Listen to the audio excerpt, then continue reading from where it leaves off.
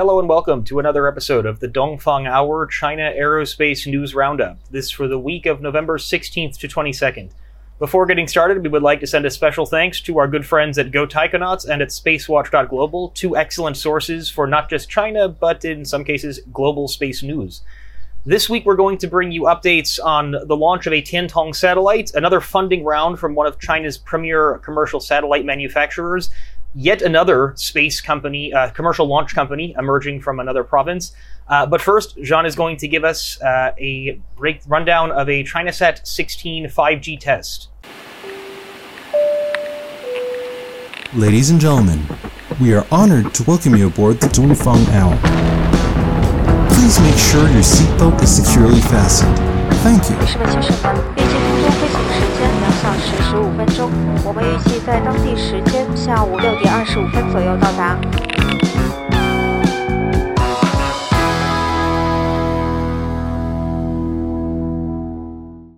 Jean, take it away on the ChinaSat 16 5G test.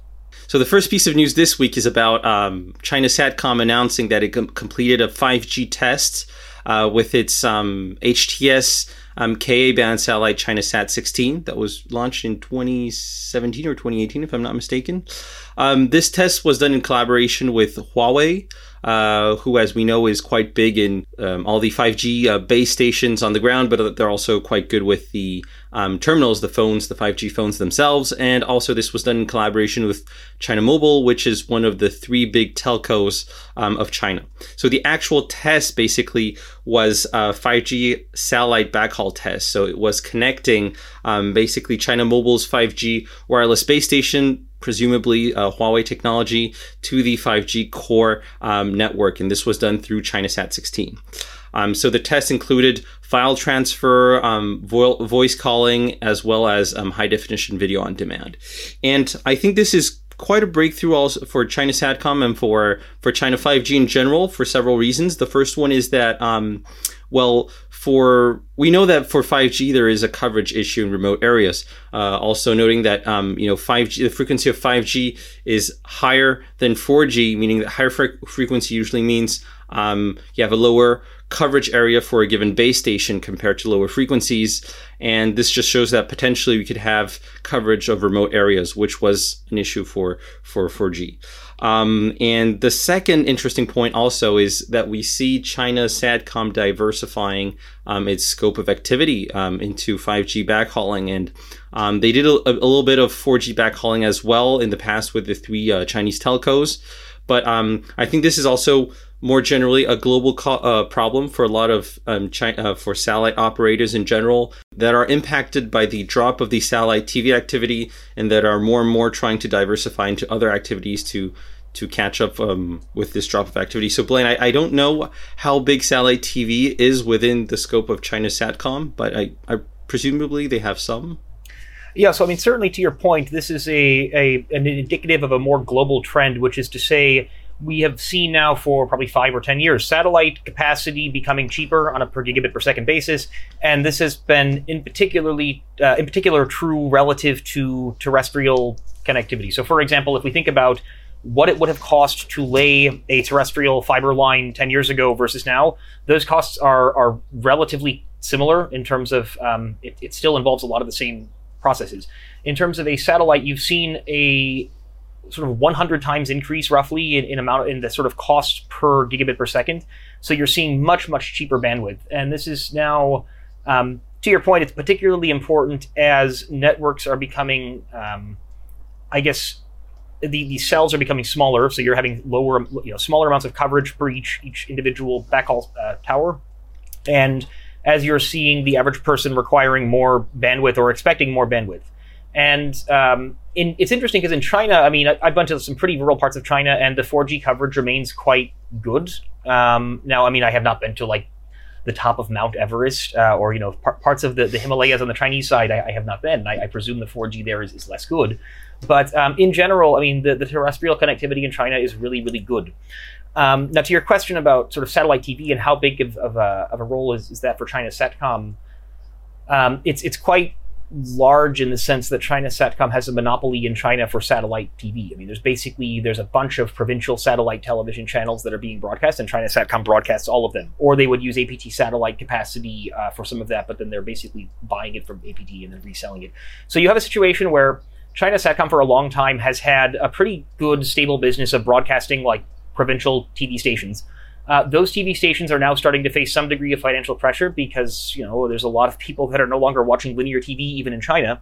And so now, to your point, China Satcom is needing to diversify and go into things like mobility. So you've seen a lot more emphasis on maritime and on IFC and on 5G or, again, 4G as well. And it's interesting because with ChinaSat 16, to your point, it was launched in April of 2017. And China Satcom has struggled to fill this satellite.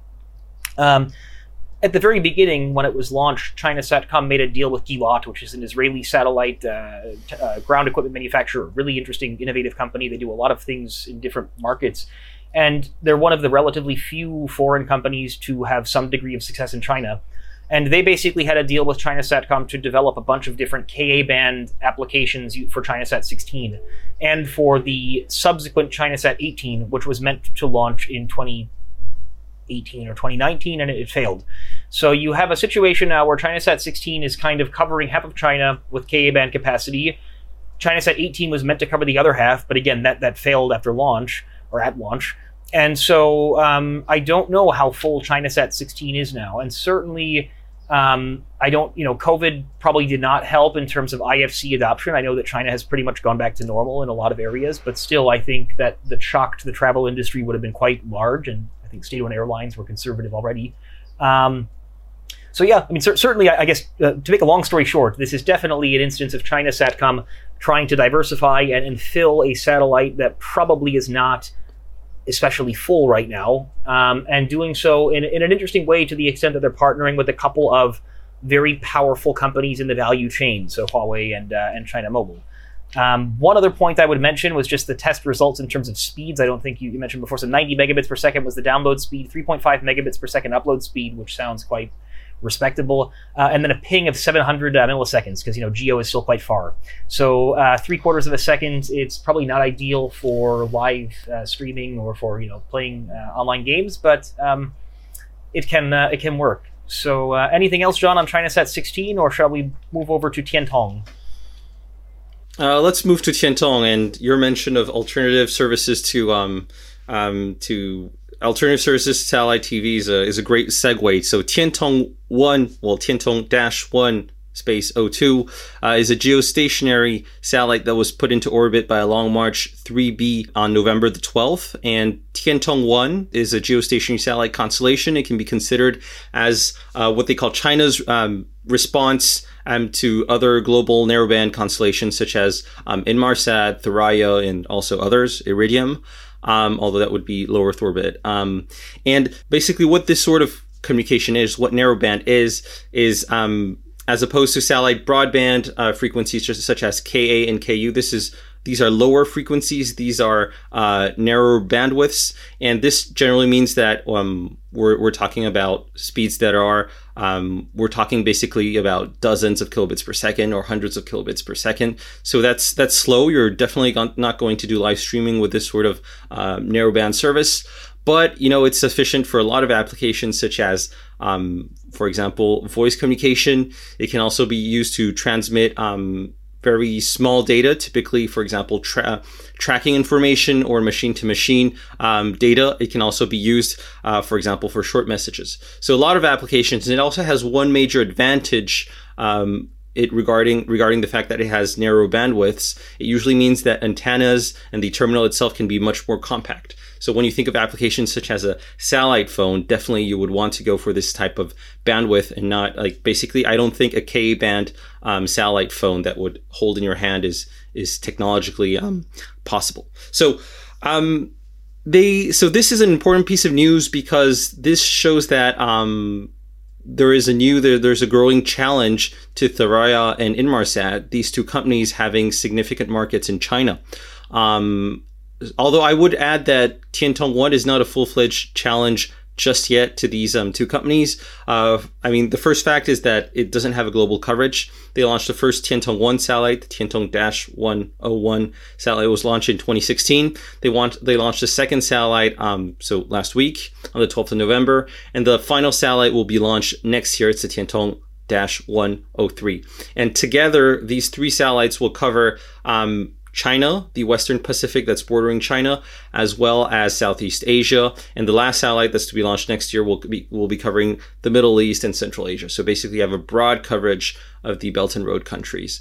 So still not a global coverage, but definitely a coverage of areas where Chinese companies are more and more active.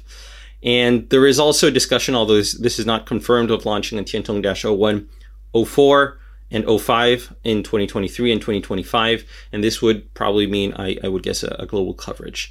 Now, I think the challenge for Thuraya and Inmarsat and others is twofold. So the first one is a lot of the Chinese customers of these two companies would be, I would guess, state-owned companies or state-linked companies such as CIMC and other companies. And these very possibly could make the switch to Tiantong-1 services. So that's the first point.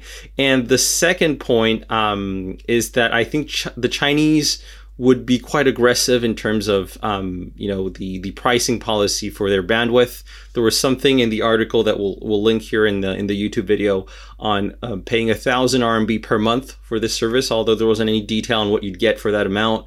But that does sound quite competitive.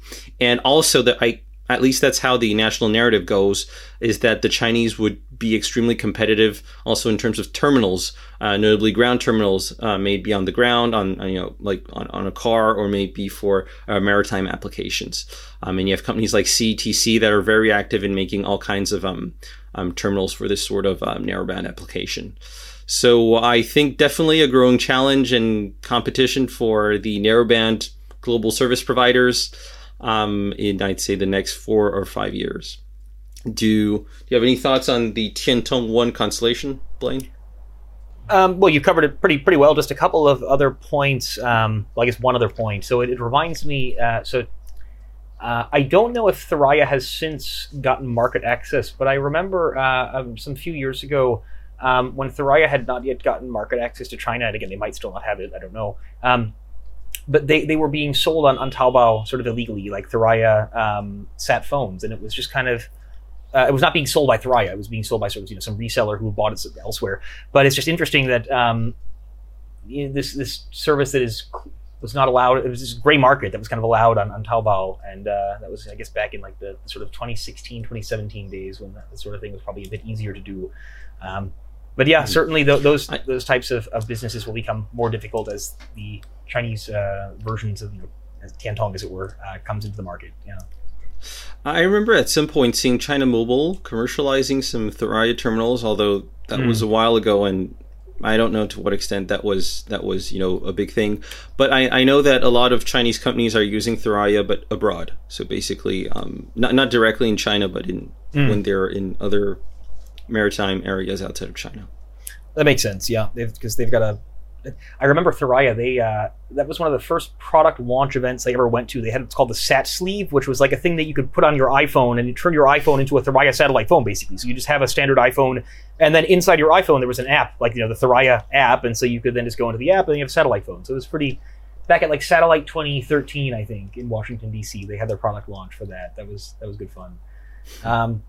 So onward now to Galaxy Space, unless you have any more information on Tiantong. All good. Galaxy Space, quite possibly the most valuable Chinese commercial space company after this most recent funding round. So the company announced a funding round last week. They did not announce the amount of the funding round. However, they did announce the company's valuation at the time of the funding round, which was 8 billion yuan. So it's about 1.2-ish, 1.15 billion US dollars. So it makes them officially a unicorn. And this is an increase from 5 billion RMB at the most recent funding round prior to this, which was in September 2019. So we've seen an increase of 60% in company valuation over the course of 1 year. And again, they are now a unicorn. Noteworthily, I think, so this round of funding, there were a number of investors. Several of them were return investors that were quite high profile. So the two most noteworthy ones would be Shunwei, which is the venture capital firm of Lei Jun, the CEO of Xiaomi, and they're very actively involved in a lot of different sort of like IoT and 5G broadband kind of plays. And then Matrix China, and then also one other VC called Chaos China, which I wanted to give them a special shout out because that's just a great name for a venture capital firm. Chaos China. That is excellent. The other noteworthy investor from this round, however, was the Nantong, sort of the Nantong Science Entrepreneurs Fund kind of things, the Nantong Keji Chuangye Ziben. And so they basically, Nantong Keji Chuangye Touzi. And so this Nantong it's the Nantong city government essentially. So Nantong is the city where Galaxy Space is building their so-called super factory, which is meant to produce between 300 and 500 satellites per year. And Nantong, it's a city in I'm going to say Jiangsu. I'm pretty sure. It should be Jiangsu. And it's a relatively wealthy city. It's about $14,000 per capita GDP as far back as 2016. So quite developed. And it's interesting because we've seen a lot of different provincial or city level VC funds invest into the new space companies that are building something in their town or province. So like Huzhou with Landspace, or like several companies in the Sichuan area. But I think with Nantong, it appears, at least at first glance, that their sort of city level VC is somewhat more used to investing in high tech or otherwise high risk and sophisticated industries. So for example, I had a look around the website of this VC, and they have a lot of investments already in things like biotech or e-health, this sort of thing. And I guess that's not terribly surprising when you consider that Nantong, again, it would have been rather developed already, say, 10 years ago. And so, again, I could imagine the provincial or city level venture capital firms there just being a bit more mature. Might be a little bit unfair to those in other provinces, but basically a bit more, let's say, mature than their counterparts in some of these parts of China that would have developed more recently.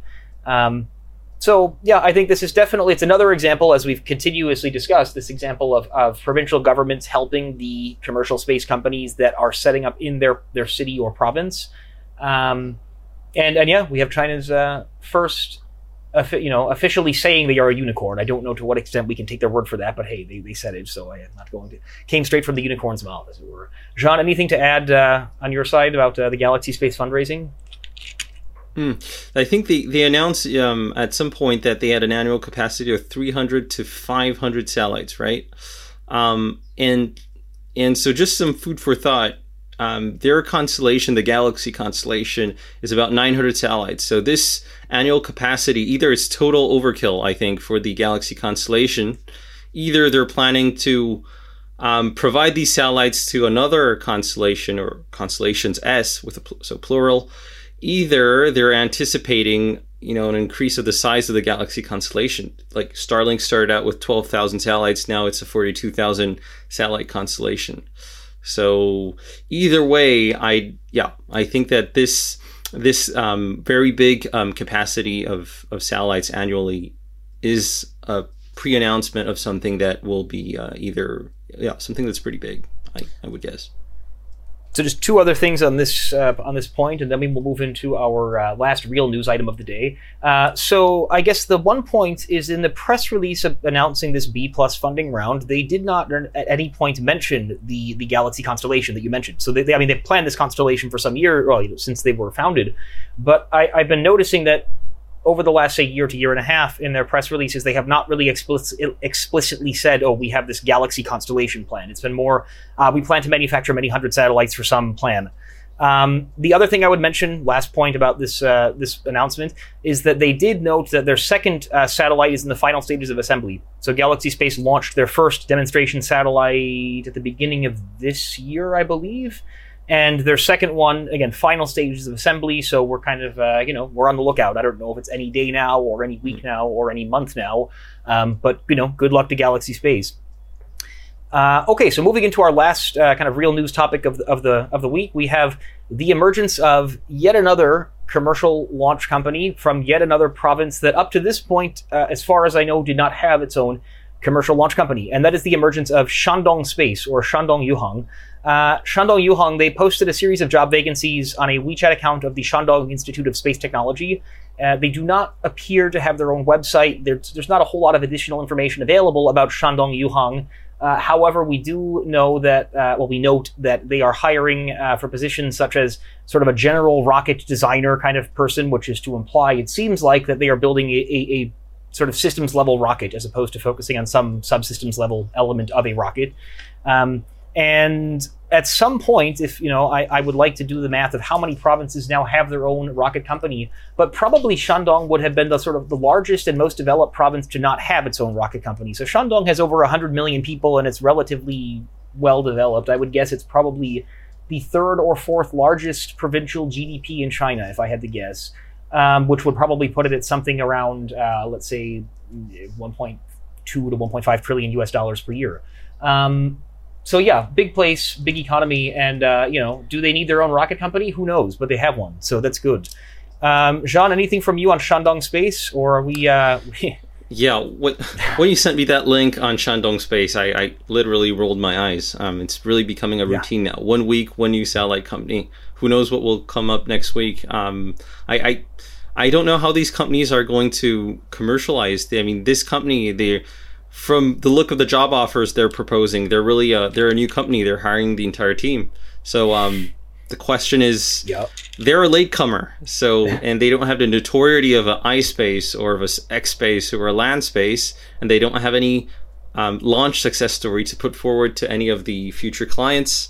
And we know that solid rockets, light lift solid rockets, are really the most crowded market there is in China right now in terms of offer, and we don't know how much market pull there is going to be for this type of launch. So big question mark there, and really looking forward to see how this is going to turn out in the coming 1 or 2 years. It's pretty crazy how many provincial launch companies there are. It's like I can't imagine like the state of Arizona ever just saying, we need our own launcher company. Yeah, I don't know. Yeah, but, the city of Toulouse needs its own launch company. Yeah, indeed. All right, so on to our last news item of the week, which is a debatably serious news item. So on Twitter earlier this last week, we saw news of an autonomous KFC truck cart sort of thing driving around Shanghai, whereby one can walk up to this KFC cart and scan the QR code and buy some chicken, and the door of the cart opens and there's the chicken. And that in and of itself is pretty astonishing. But then I noticed that there was a 5G advertisement also on this autonomous thing. So you have this, it is an autonomous KFC 5G truck sort of thing driving around the suburbs of Shanghai, selling the Shanghainese pre-cooked autonomously driven chicken. And so this is this is life in China in 2020. This is it. Jean, any thoughts? We definitely have to put a picture of that on the YouTube video. Of that truck. I'm gonna hunt it down. I have a feeling that this 5G keyword is really overused in China, and last week we spoke about a 5G satellite being launched and how there's a controversy of the satellite actually not being a 6G satellite last week being launched, and there's a controversy of the satellite not being 6G at all. 6G is not being a defined telecommunications technology just yet, and there are a lot of sarcastic comments on the Chinese internet saying we have 5G satellites, we have 6G satellites, we have AI satellites today. At least that's what the company's making them call them. And some comments are saying, hey, we're just missing a blockchain satellite now. Who wants to come up with a blockchain satellite? So I found that pretty amusing. Well, and we know a few companies that are trying to do that. So that's good luck to all of them as well. So yeah, I think that's about it for the news of the week. So we will be looking forward to posting later this week or next week our very long form interview with Kevin Xu, which I reviewed last night, and I was pretty. I'm pretty happy with it. I think we got some good discussion from Kevin. I'm looking forward to hearing the community's responses to that. I think Kevin really gave a lot of interesting insights to. I don't know, what was it like to be going into Chinese commercial space 5 years ago, and now how has it changed in that 5 years? That's a crazy thing to hear somebody talk about this in, like saying, oh yeah, when I went to Landspace, there was one graduate at Landspace. Now we're getting hundreds of applicants per year. It's like, wow. So be on the lookout for that. But in the meantime, this has been another episode of the Dongfang Hour Aerospace News Roundup for the week of November 16th to 22nd. We look forward to seeing you next week, which is the last week of November. And anything else, Jean, from your side? Are we all good? I am all good. Great.